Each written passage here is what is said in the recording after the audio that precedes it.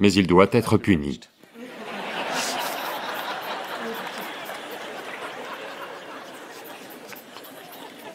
Soit par vous, soit par quelqu'un, il doit être puni.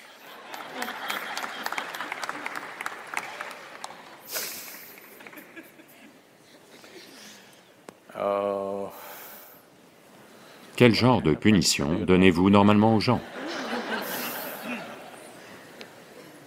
Assez de punitions ont déjà été données, n'est-ce pas? Elles ont déjà été données. La laideur, la méchanceté, le traitement silencieux, tout a eu lieu. Alors quelle punition supplémentaire voulez-vous donner? Votre truc, c'est qu'il n'y a pas de remords de l'autre côté. Il n'y a pas de remords de l'autre côté parce que les gens font ce qu'ils veulent faire, pas ce que vous voulez qu'ils fassent. Toujours. Et ce n'est peut-être pas dans votre intérêt, mais ils font ce qu'ils veulent faire. C'est bien, c'est mal, je ne vais pas entrer dans la moralité de cela. Je veux que vous compreniez la mécanique de la situation. Les gens font ce qu'ils veulent faire. Maintenant, vous pensez qu'il doit être puni. Probablement, ils n'ont enfreint aucune loi, autrement ils seraient de toute façon punis.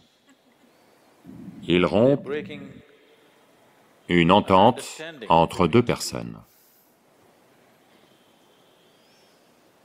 Probablement, vous avez mal compris l'entente. Vous avez cru que ces ententes sont absolues. Elles ne le sont pas. Nulle part dans l'histoire de l'humanité, ni aujourd'hui, ni dans le futur, les relations humaines vont être absolues. Même si chaque personne qui devient un peu romantique croit que ça va être une relation absolue. Il n'existe rien de tel. Une relation est une variable, toujours. Vous devez l'entretenir au quotidien. Un jour, si vous ne l'entretenez pas correctement, il est possible que ça s'en aille quelque part. Oui ou non? Non, s'il vous plaît, regardez cela tel que c'est. Vous devez l'entretenir correctement. Donc, non, je fais de mon mieux. Manifestement, quelqu'un pense que votre mieux n'est pas assez bien pour eux. Je veux que vous en veniez à bout, ce n'est pas à propos... Je ne dis pas que ce qu'ils font est bien ou mal, ce n'est pas à moi de le dire. Tout ce que je dis, c'est la façon dont les êtres humains ont fonctionné pendant des siècles, et fonctionnent encore comme ça. Je dis que, tout d'abord, vous devez comprendre que les relations ne vont jamais être absolues. Elles vont être variables, c'est du jonglage que vous devez faire. Si vous jonglez avec 5 balles, parfois une va tomber. Ça demande beaucoup de savoir-faire et d'attention, oui ou non? Vous êtes mariés, beaucoup d'entre vous, ça ne demande pas beaucoup de savoir-faire et d'attention? Si vous ne prêtez aucune attention, vous ne comprenez pas ce qu'il se passe. Il faut beaucoup d'attention, n'est-ce pas? Quelqu'un vient de m'appeler d'un pays d'Europe. Et « Sadhguru, je ne fais que du ménage, venez, sauvez-moi. Emmenez-moi dans votre ashram. Je ne fais que du ménage. » Elle fait la vaisselle et d'autres choses. Eh bien, très aisée, mais elle a eu 4 enfants. Donc, il y a tout le temps quelque chose à faire, sans fin. Et aujourd'hui, la femme de ménage n'est pas venue, donc vous devez faire la vaisselle. 4 enfants sont là. Vous devez faire la vaisselle, vous devez tout laver. Donc, je dis, vous devez comprendre ceci. Une relation est une réalité variable, ce n'est pas une réalité absolue. Si vous voulez avoir une relation absolue, vous devez entretenir des relations avec les morts. C'est la raison pour laquelle beaucoup de gens choisissent Dieu, parce que c'est un absolu. Vous pouvez le gérer comme vous voulez. Si vous ne pensez pas à lui pendant 10 jours, le 11e jour, si vous pensez à lui, il est encore là. Vous faites ça à votre mari, à votre femme ou à quelqu'un d'autre, alors quelque chose d'autre va arriver. Vous êtes parti, vous avez été occupé, vous avez oublié Dieu pendant 3 ans, à nouveau vous pouvez penser, encore là. Donc, si vous voulez avoir une relation absolue, vous ne devriez pas choisir les êtres humains. Les relations humaines sont variables, elles nécessitent beaucoup d'attention. C'est pourquoi certaines personnes décident que dans leur vie, elles n'ont ni le temps ni l'énergie de gérer ce genre de choses, donc elles prennent une autre voie, où il n'y a pas de telles obligations. Elles ferment les yeux, elles sont par elles-mêmes, elles ne se soucient pas des gens qui les entourent, de ceux qui les entourent. Donc, vous ne pouvez pas faire ça. Je pense que c'est mieux. En essayant de punir quelqu'un, vous allez seulement finir par vous punir vous-même. Ils font ce qu'ils veulent faire.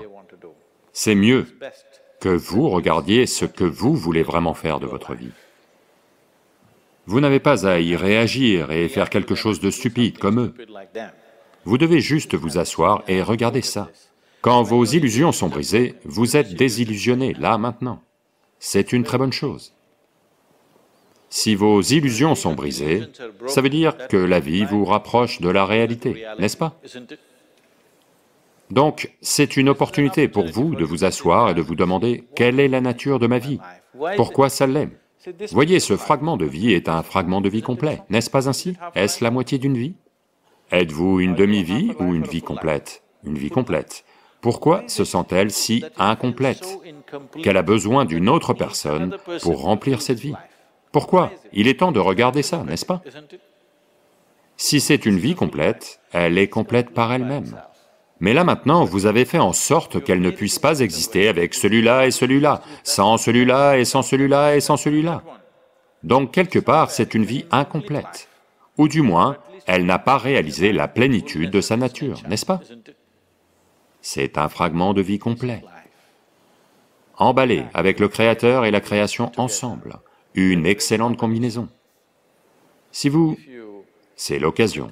Quand la vie frappe à votre porte, comme ça, c'est le moment de regarder plus profondément, plutôt que de réagir et d'essayer de réparer quelqu'un d'autre. Punir quelqu'un d'autre ne va pas transformer votre vie. Ça ne va pas rendre votre vie magnifique de quelque façon que ce soit. Une certaine satisfaction maladive que vous aurez pendant 2 jours, après quoi vous vous sentirez coupable de ça aussi. Oui. Au début, lorsque cette émotion est forte, ça vous donne de la satisfaction. Après un certain temps, quand vous regardez en arrière, vous avez honte de vous-même. Donc, n'allez pas dans ce sens, c'est une occasion. Quelqu'un ouvre une dimension spirituelle pour vous.